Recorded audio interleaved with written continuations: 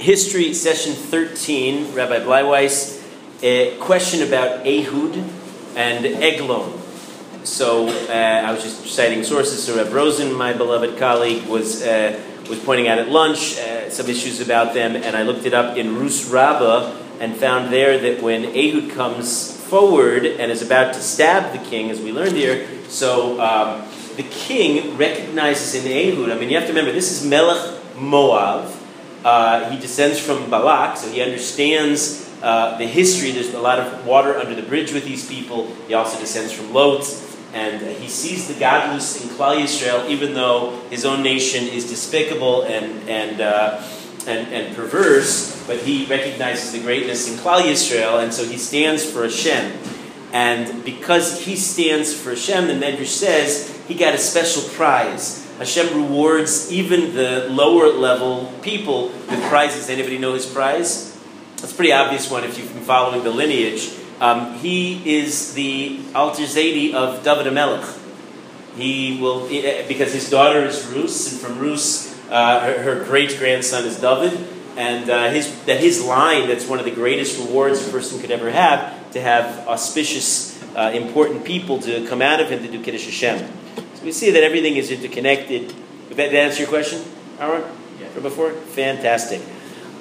The next shofet is maybe not even a shofet at all. He is the one blight, the one taint on this entire period of time, what we call the shoftim, the judges. He is the son, or some would say the illegitimate son, of Gidon by the name of Avimelech. Avimelech.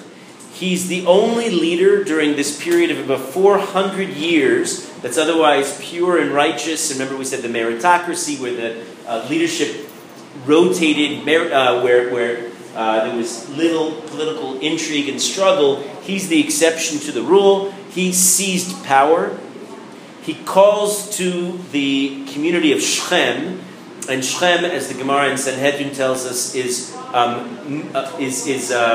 Miyuchad lefuranus. It's designated for all kinds of violence and destruction. That's the nature of Shechem, and we see it from the beginning of the Torah with Dinah and the destruction of the community of Shechem at the hands of Shimon and Levi, but doesn't stop there. It continues in our episode. He calls to the people of Shechem, and he convinces them that he would be a better ruler than all of the sons of Gidon. Who's in competition for this title?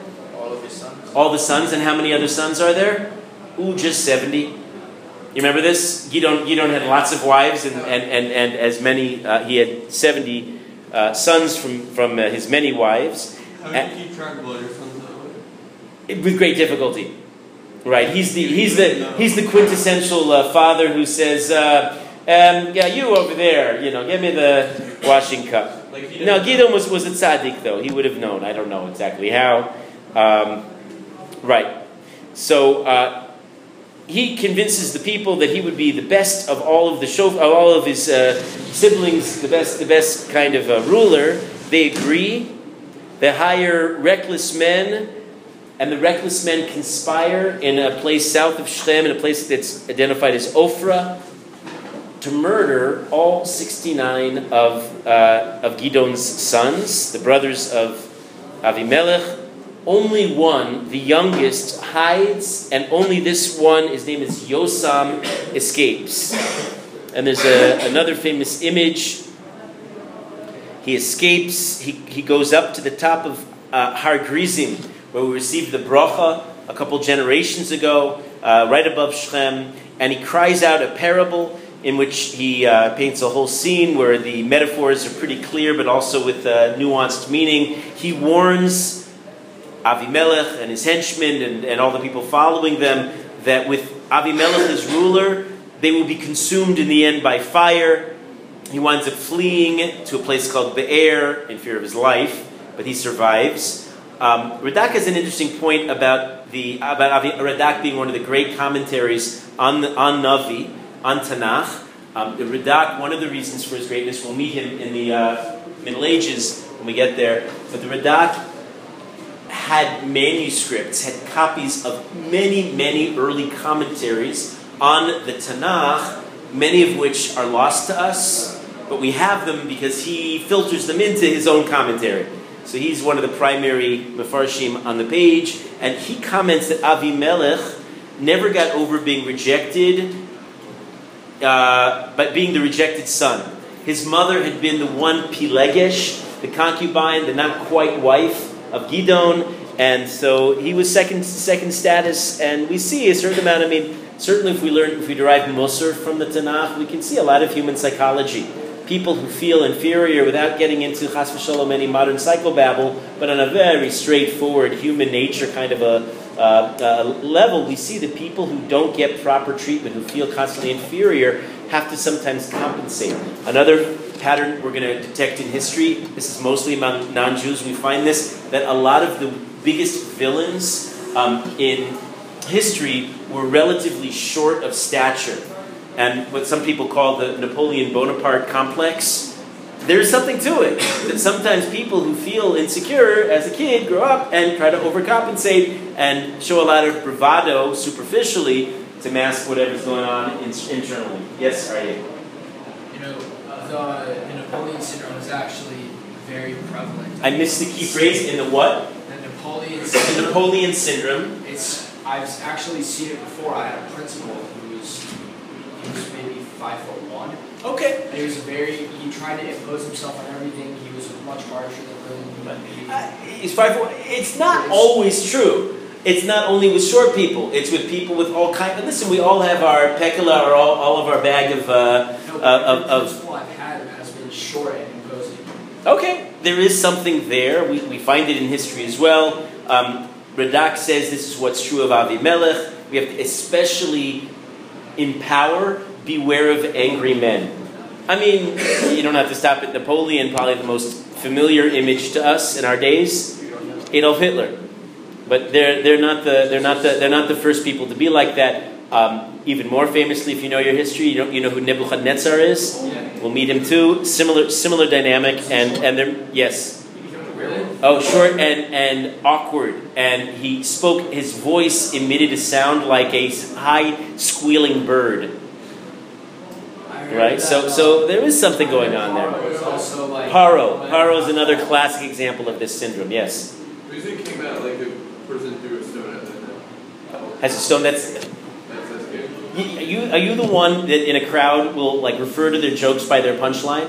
You can't steal my thunder here, Elon. Oh, fine. We're getting there. I just remember I won a trophy in 5th grade. Oh, fine. Good. No, very good. That's we're here. This is it. Okay. To finish off the story of Avimelech, the parable that Yosam, his half-brother, cries out ultimately comes true. He rules the Jews for 3 years. Some say he's not really ever recognized as a proper shofet. And ultimately, his own henchmen from Shechem turn on him, which happens, because if you're all in it for the intrigue, then the other guy who supported you looks around and said, hey, I could be king too. So they no longer support you. They set up an ambush.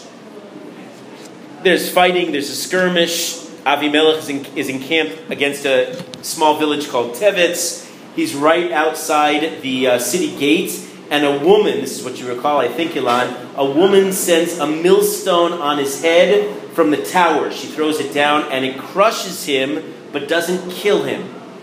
And so he summons his young arms bearer, which is a scene that's somewhat foreboding. We're going to see a similar scene in the future. Do you know who I'm thinking of? Who also almost dies, and yeah, very good. Shaul HaMelech. We'll see a similar pattern. So Avimelech calls this young arms bearer, and he asks him to kill him, to finish the job. He dies, and with his death, we find the first recorded instance of, well, it's suicide, it's assisted suicide. He doesn't do the final deed, but he certainly commissions it, and nobody's going to disobey such a request. So that ends the short rule of Avimelech. He doesn't say he's not killed by a woman, right? Right. He says that explicitly in the pasuk. He said it shouldn't be said that I was felled by a woman. Of course, ironic that we tell the whole story and we emphasize that exact aspect of it. So just be careful what you wish for.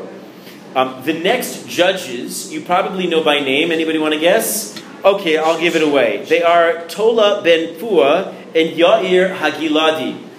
And the fact that you didn't guess probably just makes you normal. There's nothing said about them. There's no mention of them in Chazal. We know the Psukim tell us that they're Shoftim for 23 and 22 years respectively. Rabbi Victor Miller has a beautiful comment about them. Can you say their names again? Sure. Tola ben Pua and Yair Hagiladi. The fact that there's a no comment about them reflects the exalted nature of the nation. Yair had a place. You say he was the one youngest son of Leon, right? Yair was the youngest son of Leon. That was Yosam. Yeah, not the same person. Some of the people in the nation become lax in their observance. Some of them become lax in their observance, and Hashem sends the nation of Ammon against them as a rebuke. So the entire nation, which is mostly innocent, right? Now, some of the people become lax, but the entire nation takes responsibility, which you see a pattern already. They take the rebuke to heart. They're not defensive at all. Usually today somebody gives rebuke, and what's the reaction? People say, "Not me. It's your problem." Right? People don't take rebuke all that well. It's very different. What's that again? People name their kid Tola. Not that I've ever heard of. Because people name their kid Yair. Yair, but there are a few other Yairs. There's a Yair. We have Ben Menashe. That's earlier in the Torah. Right. In the modern Israeli state, generally secular, but not just, they often will draw from biblical names, not so much, sadly, not necessarily because they see spiritual role models, but because they like the name, which then it follows then that they come up with names of famous Rishaim as common names. Omri, for example. In a few generations we're going to meet Omri. Omri is a bad guy, no question. And Omri is a fairly common modern Hebrew name. So Yair doesn't seem to have great distinction, but okay, there would be later Yairs. The Chovas Yair is one of the great Achronim. There are some great Yairs who emerge. Okay, they're not defensive. They respond with a massive wave of tshuva. They purge themselves of avodah zarah, and they await battle with Ammon and Gilad. And the only thing that they need right now is a shofet to come and lead the battle. And the next man for the job also comes from Gilad. Anybody know who he is? Gilad. He's the son himself of a harlot. Of the different shoftim, he's probably from the, let's say, the most modest pedigree. Not from a very honorable background. Again, his mother was a harlot, prostitute. His half-brothers, meaning his father had different wives, and the other wives were more reputable. So his half-brothers drive him away. His name is Yiftach. Yiftach HaGiladi. He comes with what we call a kupad shratzim, which is the Chazal's expression where he has a bag of worms, the expression in English we say skeletons in his closet. We like leaders like that. You know why? They're easier to keep in check. They don't get too inflated views of themselves and their abilities. In contrast, beware of leaders who feel themselves to be the next Mashiach or the next savior of their generation. I'm thinking of self-righteous. In my mind, I always think of Jimmy Carter as an example of such things. If you follow American politics, Jimmy Carter feels with himself that he's going to save humanity, and he's got quite a mixed legacy, that Jimmy fellow, and it doesn't help him that he has the sense of self-righteousness. Certainly not the best friend of Klal Yisrael. Barack Obama. Perhaps you can say such a thing about Barack Obama. I can accept that. Entire change campaign. You can say such a thing about anyone in power. I don't think so. I don't think you see the same self-righteousness always. I mean, you can say what you will about other leaders, that they don't always have this particular dynamic. Like name one. I don't think Bill Clinton had he had his problems, and I don't think he had. I don't think he came off with this kind of glowing saint-like aura. Right. I didn't try to either. W didn't either, for that matter, if you're talking about American politics. W. George W. No, they both tried to relate to the comic. Yeah, fine. Okay. They didn't do this. So my point is that, by us, we like leaders who have a background and can be kept in check as a result of that. That's certainly Yiftach. Chazal say he was, on the one hand, Kal Shebekalim, like the lightest of the light. He was, in other words, not necessarily a very prestigious Talmid Chacham. In fact, even so, he's the illustration. Chazal tell us in the Gemara in Rosh Hashanah, defer to the Gedolim. Whatever generation you live in, defer to your Gedolim. By the way, every generation gets the Gedolim we deserve. And the expression for that throughout Chazal, and in fact Rashi brings this on the Pasuk, is Yiftach B'Dairo Kishmuel B'Dairo. Yiftach in his generation is like Shmuel in his generation, and I guess it's used clearly as polar opposites. Yiftach's generation was on a lower level, and Shmuel on a higher level. So still, he's a good person who means well, and his major claim to fame and infamy at the same time somehow is he's going to lead the Jews in their fight against Ammon, and he winds up having a lengthy discourse with Ammon. He reminds them, he goes back into the days of the Torah, he reminds them of the long history that they've had. Who's Ammon from? Who's Ammon's ancestor? Lot. It was the younger of the two daughters, who names it a more modest name, Moab.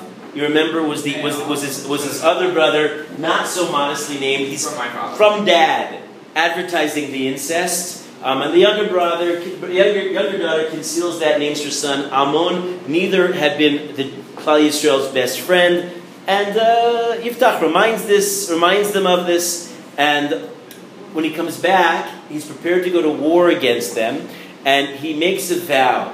And he's usually the one we think of when we think, be careful what you say. Has anybody here ever learned Maseches Nedarim?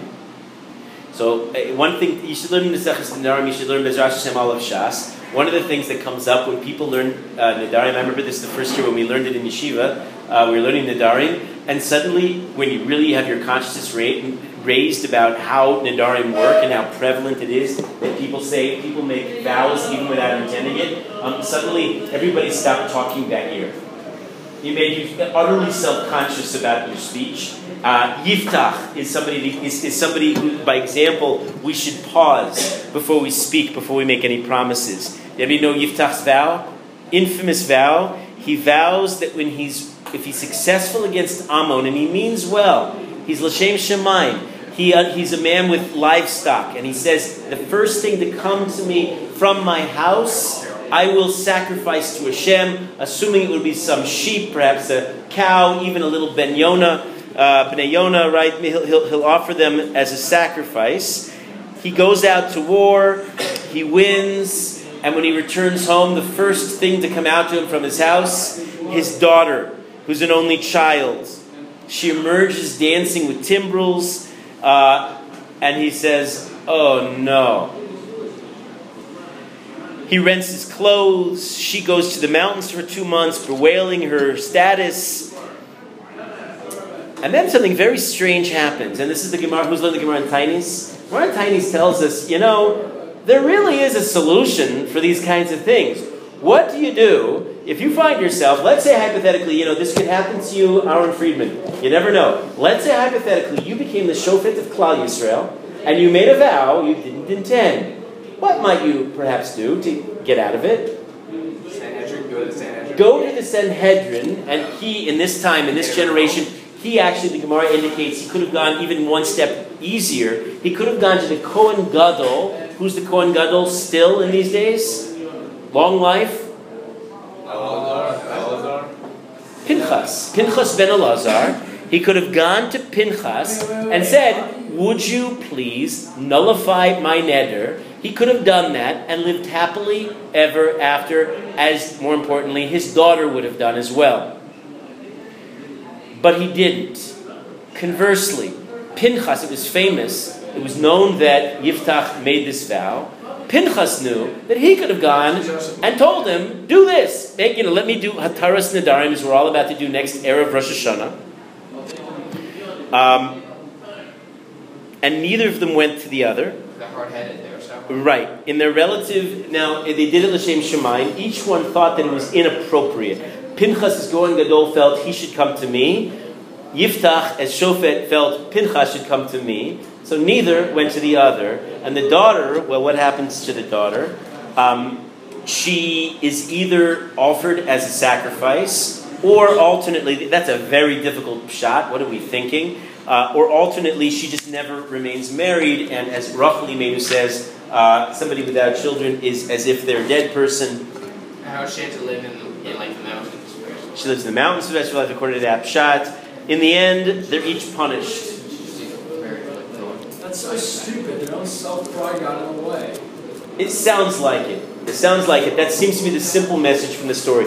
It seems like it's about self-pride, as Aryeh says. I want to suggest that pride, it may not be explicit pride. Here, they're working on protocol. I think these are great people. So to project ourselves onto them, I think is a mistake. From you and me, probably it would have been pride, what the word David just used, gaiva.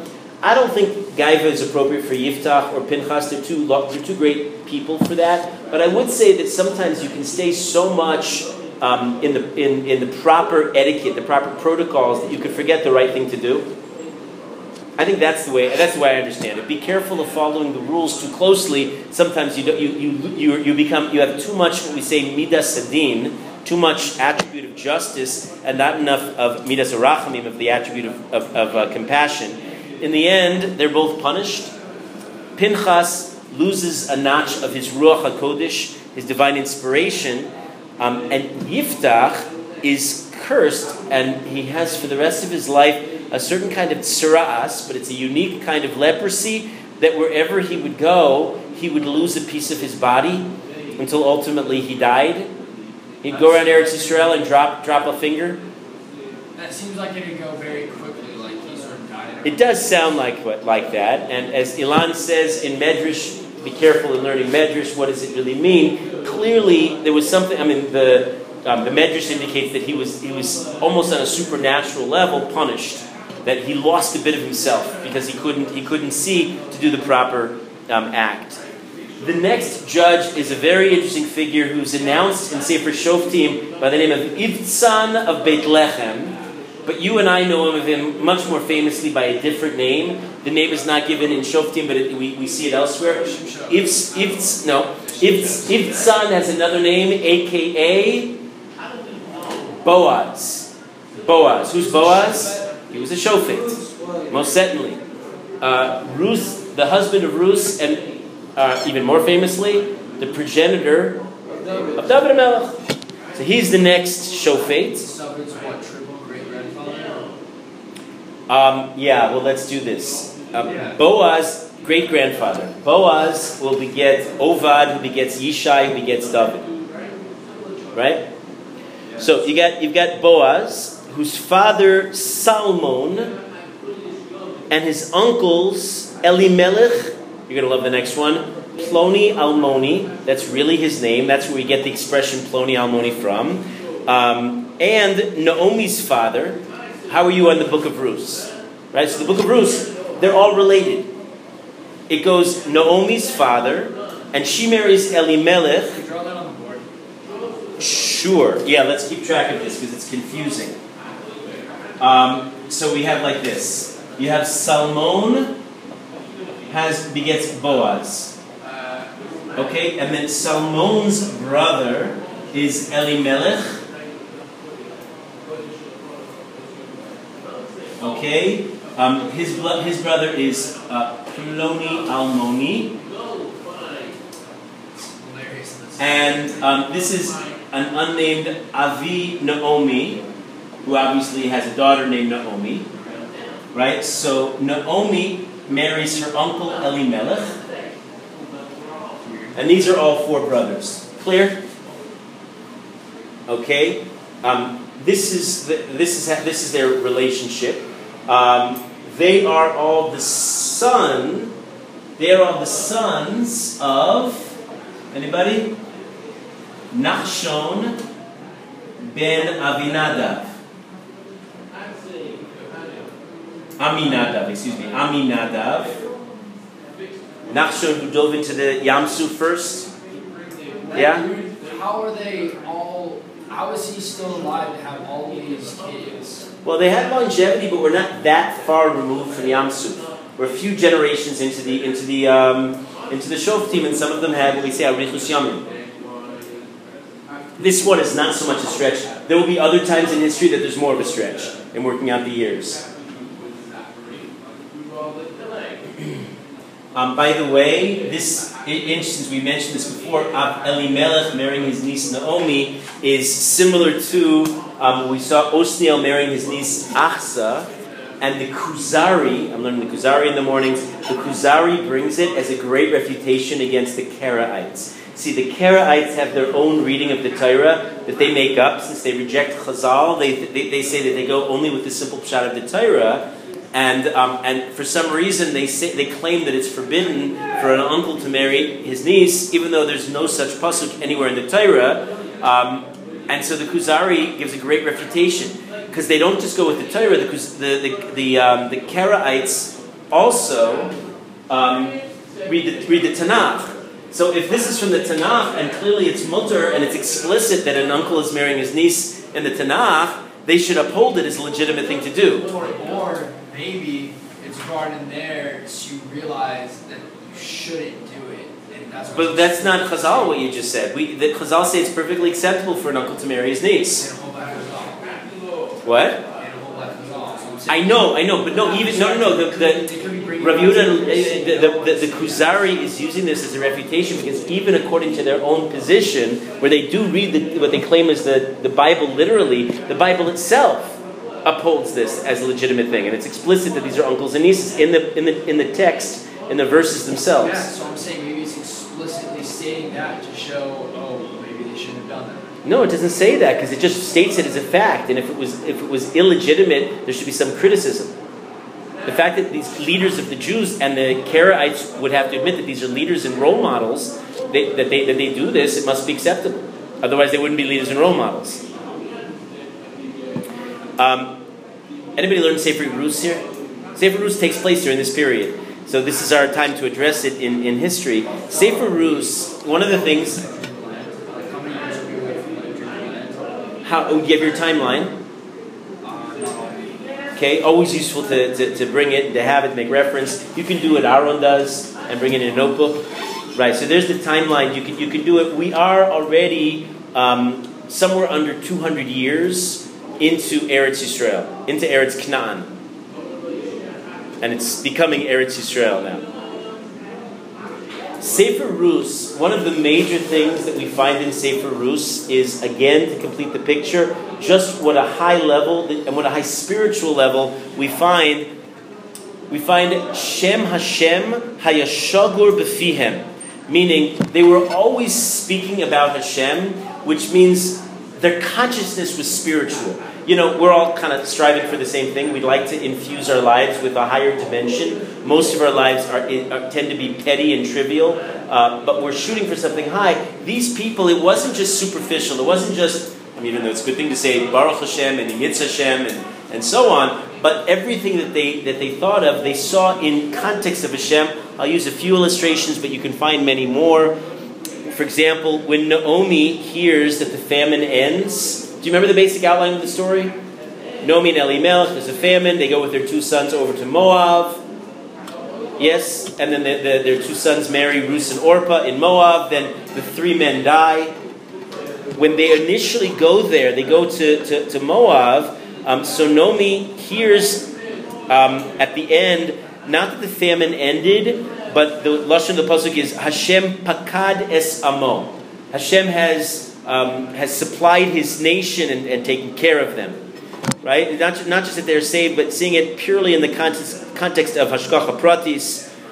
We find Rus saying that may Hashem deal with me even severely if anything but death separates us. She promises her mother-in-law famously. Boaz greets his reapers out in the field. He says to them, this is famous greeting, Hashem imachem, It's a greeting that people use nowadays, and they respond. Do you know this?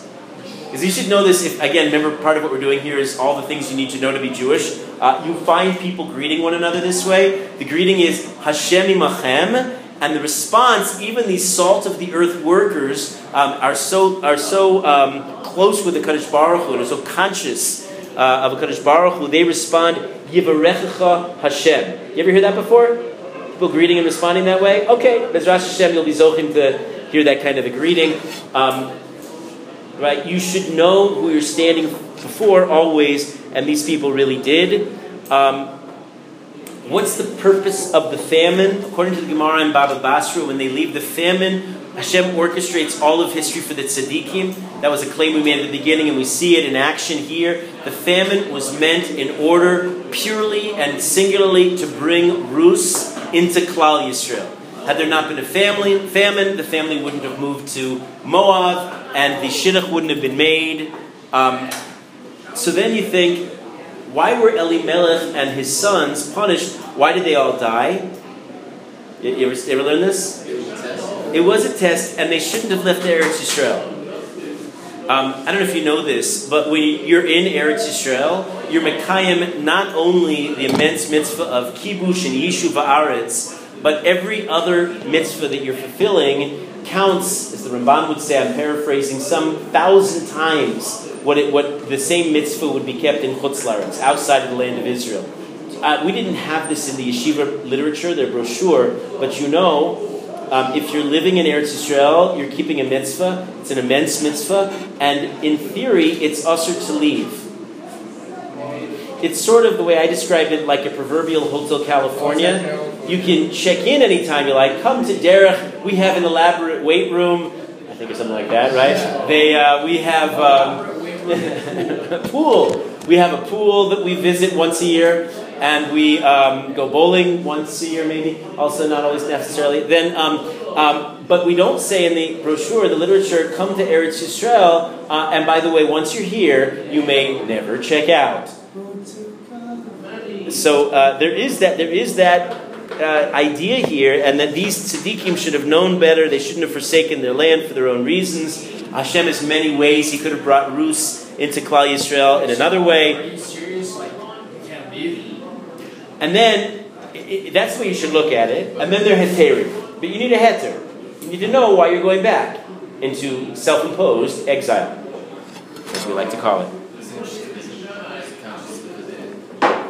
I know people, since you asked the question, I know people who are living here, made Aliyah from America, and they asked their Rav, they wanted to go back and visit her parents, and the Rav said no.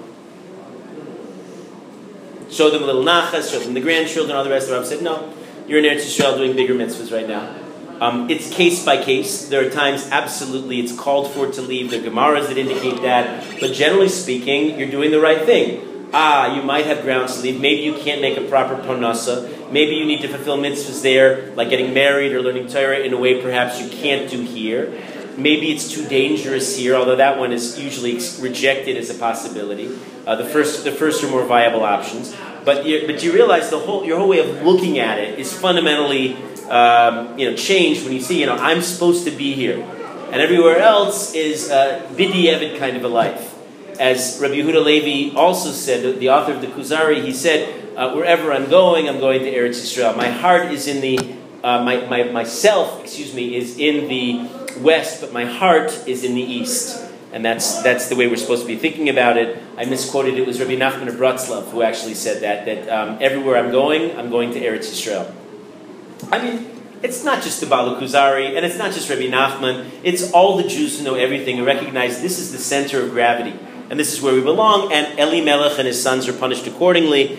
Rus and Orpah, we know, are the daughters of Eglon, that we talked about earlier today. They clung to Naomi out of devotion to Hashem. They recognized in Naomi a great tzaddikus, a great human being, and they were drawn to that. Like we're supposed to be drawn to the tzaddikim. Remember one of my major themes? Find the tzaddikim, find the Talmidei Chachamim, and cling to them. They will be your role models. You will learn from them. And if you can't find any, live in a cave. paraphrasing the Rambam in Hilchos Deos, Perek Vav, Halacha Aleph and Beis. These women, Rus and Orpah, have such mesirus nefesh. They're so dedicated that they cling to Naomi even in poverty. And think about this: these are princesses who grew up in the lap of luxury. Now they're reduced to poverty. They don't even have shoes on their feet, and they walk after Naomi on the road. And Naomi tries to turn them back. What's that? Hold on. So she attempts this a couple times. Initially, Orpah refuses. Orpah being also a tzedekis, a righteous woman who was motivated very much l'shem shamayim. But Naomi persists. She says, "You're young. You have your lives ahead of you. Go get remarried. You stick to me." What? She said, "Do you think I still can? I'm gonna have other sons that I can give you as husbands? I can't help you." Ultimately, you're right. She persuades Orpah. She doesn't persuade Rus. Rus clings to her famously. Rus converts. Rus is, of course, an embodiment of the Taryag mitzvos, of the 606 mitzvahs, of the 613 mitzvahs. Rus in Gematria. How's your math? Can somebody do quick math? 606. Very nice. 606, and she was already fulfilling the Sheva mitzvahs b'nei Noach, because she was a Goya, she was not Jewish. So the 7 plus the 606, she already embodied 613 mitzvahs. You know the seven Noachide laws? We talked about them here, right? Quick review. What are they, Akiva? Don't eat a live animal. Don't kill a court system. Hold on. Let's do this methodically. Do you remember the mnemonic I gave you? No. Yeah, Aryeh, do it. You got it. Oh, but you're doing it by show of hands. What does this mean? No. Oh, I thought this was right. Okay, because this is a trick. Do you remember this?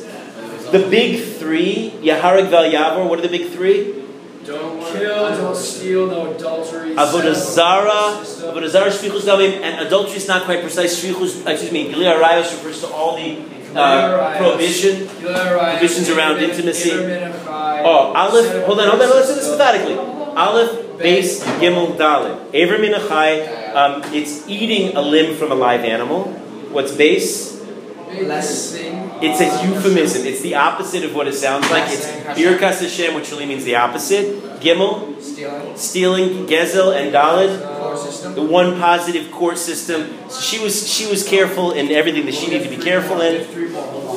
I said that Gilei Arayos, Shvichus Damim, and Avodah Zarah. That's 3 plus Aleph, Bet, Gimel, Daled, and then you're set. Okay.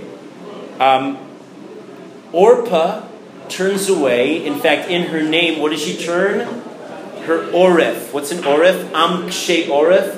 A stiff-necked people were called. Oref means back of the neck. She literally turns her back to Naomi, and the Medrash tells us as follows. Do you know what I'm talking about? Do you know this? It's shocking.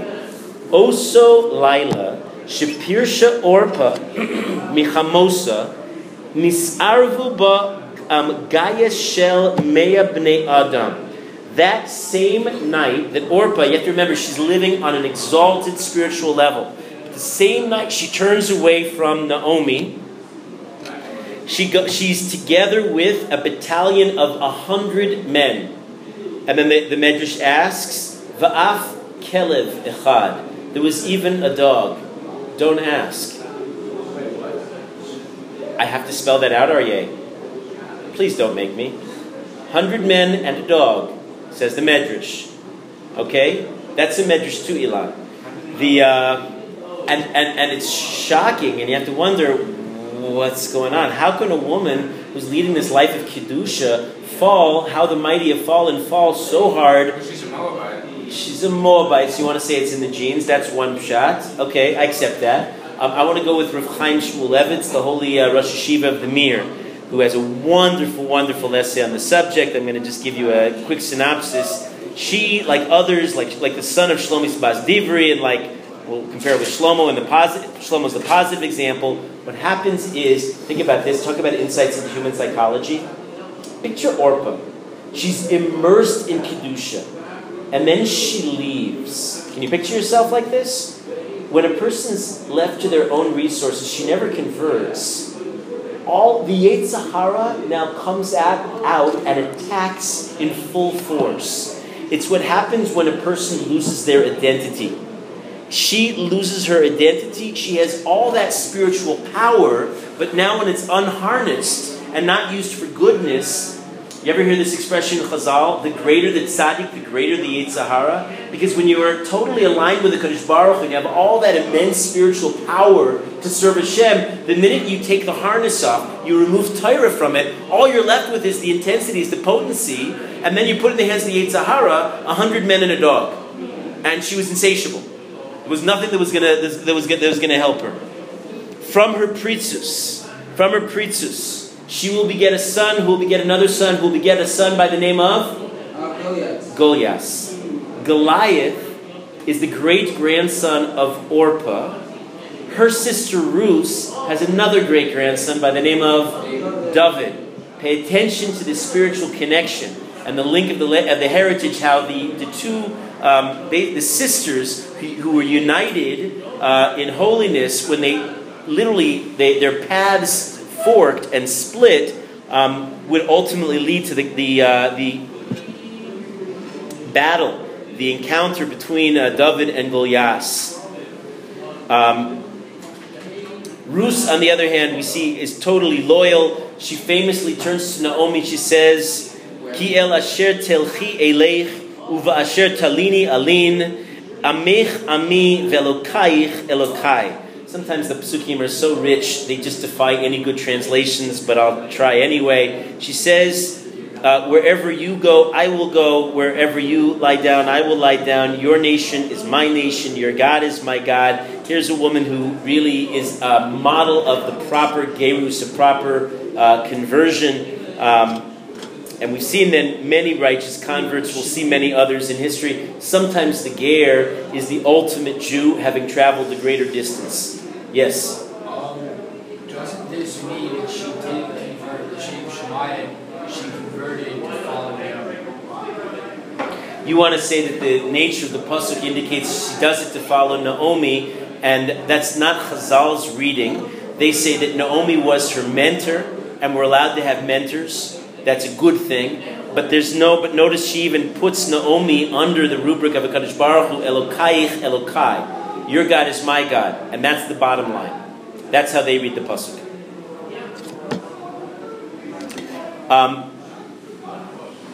Boaz was a shofet. His last 7 years, during his last 70 years, we learned a lot of halachos from him. We learn that there's a minhag to use Hashem's name when we greet others. We learn the whole category of gerus from Boaz from this episode. We learn the episode of Yibum. Not that it's the first time we're learning it. Certainly the Torah includes it, but we learn a lot of the details of how Yibum is done through the story of Ruth and Boaz. A lot of different things. In fact, there are all kinds of famous psukim and Ruth. When you go out to a restaurant or a falafel stand next, look at the lashon of the kashrus certificate. It says usually vizos letuuda, and this is a certification. That's a pasuk that we have in Sefer Rus, as of course our famous, we just mentioned them, our famous generic anonymous person. We mentioned him earlier. Ploni Almoni is the quintessential, as we've already seen in the Gemara. B'makom Ploni, Ish Ploni. Right, that's another thing that we learned from Rus. We learn. There's an isser of marrying Moabite men, but we learn from here that there's no isser of marrying the women. That's why Boaz could ultimately marry Ruth. Now, he had previously 30 sons and 30 daughters. But the night that he marries Ruth, the Medrash tells us that he neglects to invite another gadol. He neglects to invite another gadol by the name of Manoach. And because he doesn't invite him because he's concerned. This is interesting. Jesse just brought this up in Opon. He's concerned that Manoach shouldn't come. Manoach was childless, couldn't reciprocate the occasion, couldn't invite Boaz to his kid's wedding. So Manoach was left off the list, and he's punished. And all of his children die. He's 80 years old when he marries Ruth, who's 40 years old, and he marries Ruth. They're together that night, and the next day he dies. It's all clearly and obviously Min HaShamayim. The world was created so that Boaz, who descends from, direct line from Yehuda, should marry Rus, a direct line from Moab, and that they should ultimately be able to beget a child, Oved, who ultimately becomes Yishai's father, who then is David's father, as the Sefer ends. How does Obed become Jesse's father? Isn't there like some kind of I'm not familiar with any story about Oved. Yishai we know a little bit more, mostly because he's ranked as a tzaddik, but there's also mostly his distinction as being David's father. That's how we hear about him. Oh, he's also one of the There is a place in Hebron. It's true. If you go to Hebron, Ilan, you've been there. You're going to be interested in this comment. If you go up to what's called Tel Rumeida, the biblical archaeological tell on the hill, there is right near an army outpost, what's called the traditional grave sites of Yishai and Rus. Anybody been there? Yishai and Rus, and I'll assert to you that I don't know that they're not the graves of Yishai and Rus, but it doesn't make much sense to me. There's no basis for it. We have no tradition of their being buried there. What are they even doing in Hebron when their base was more clearly Beit Lechem? That's where Naomi's family, where Boaz's family, where David's from is Beit Lechem. So none of it seems to follow. But okay, there are all these traditions. Yeah, what's that? So if you're on the subject of Beit Lechem and birthplaces, many years later, a group of people who are terribly insecure about the origins of their supposed Lord and Savior, they call themselves Christians, they have a problem justifying him as Mashiach. A lot of the story doesn't check out, so they try to buttress it with all kinds of details to make him seem more legitimate in their eyes and in general in the Jewish people's eyes. Otherwise, one of the big kashas, one of the many, many kashas you could ask about their fables is, what is a Jewish woman, a pregnant Jewish woman who lives in Nazareth all the way in the north, what's she doing in these dangerous times, traveling down, late Second Temple period, traveling all the way down to Beit Lechem to give birth to a baby, which itself is dangerous, only to then return immediately to Nazareth? There's a better solution for you, lady. Give birth in Nazareth. What do you need to be in Beit Lechem for? So many of the Christian scholars, I'm not even talking about the Jewish scholars, the Christian scholars themselves believe that the disciples cooked up this whole thing about Yashka being born in Beit Lechem as a way of giving him legitimacy and connecting him with David HaMelech, who of course is the prototypical Mashiach, and who'll beget the Mashiach, and it was a stamp of legitimacy on Yashka. But it doesn't make much sense. I agree with you.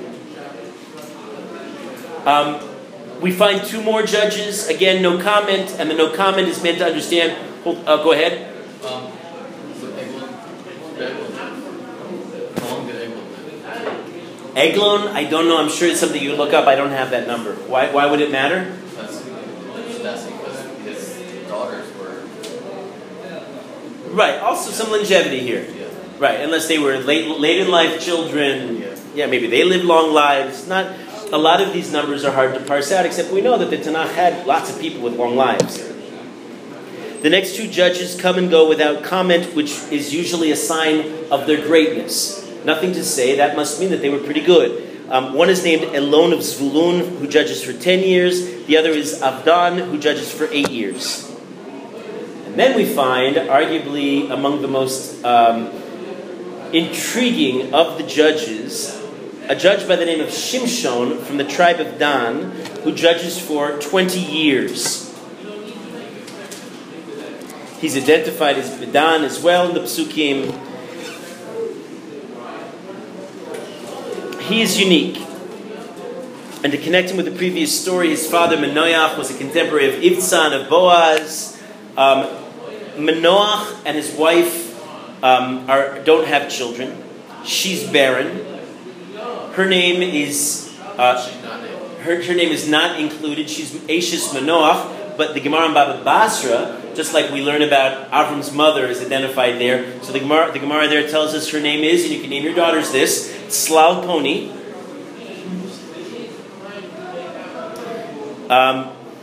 There's a fantastic scene where they daven, and the malach, an angel, comes to them, and performs miracles and promises that she will conceive a son.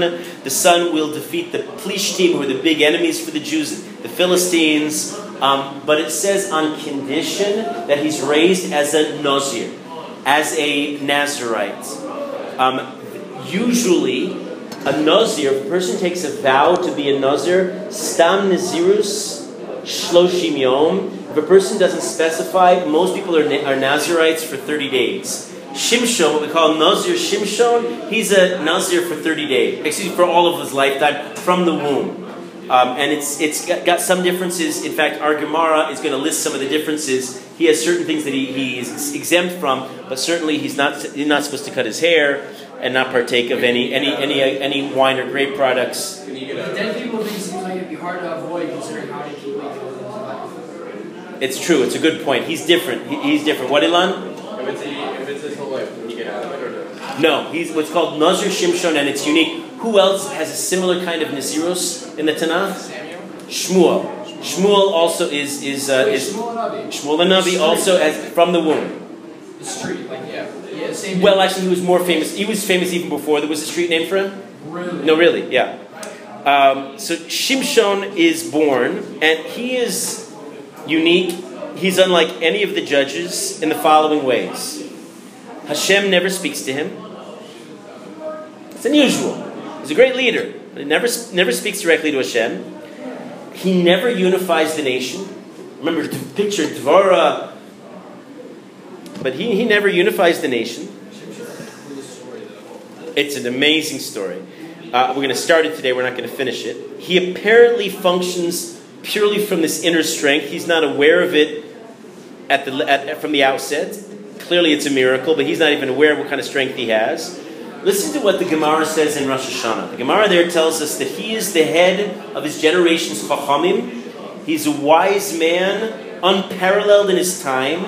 So much so he judges the Jews. He's compared with Aviyam Sheba Shemayim. The Gemara in Sota says, like their father in heaven. He is very modest. He never asks for favors, never asks for anybody to even so much as fetch something for him, which as a shofet you can imagine he really would be entitled to do that, but he never wanted to take any advantage of anybody. Well, he wasn't known as a shofet though. He was one of the only, I think he was the only shofet who was a lone shofet.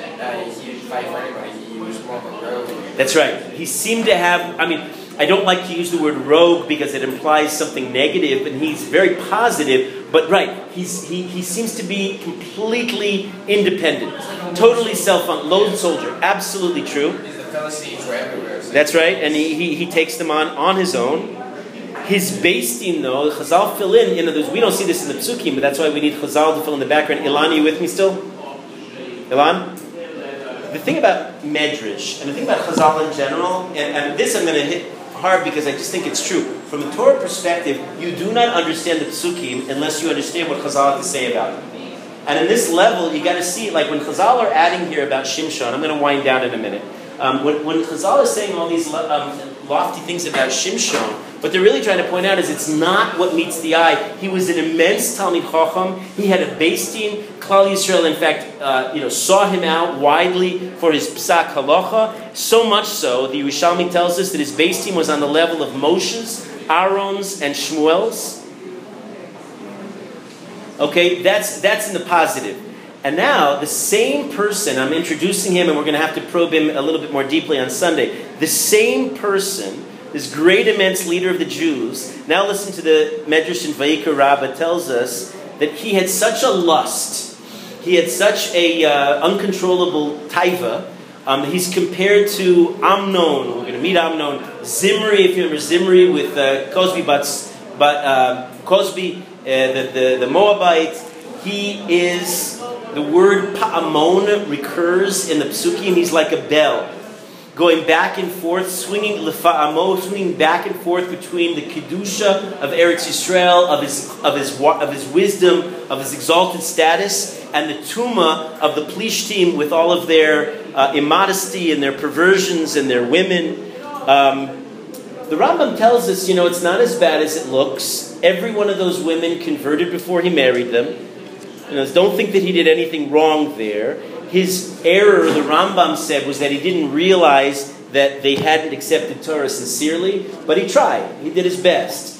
Still, we'll see that he wasn't really in control of his passions as we're supposed to be, and that will be his undoing.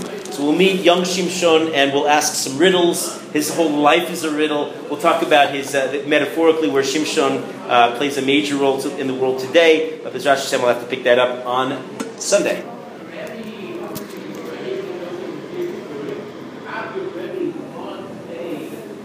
Yeah?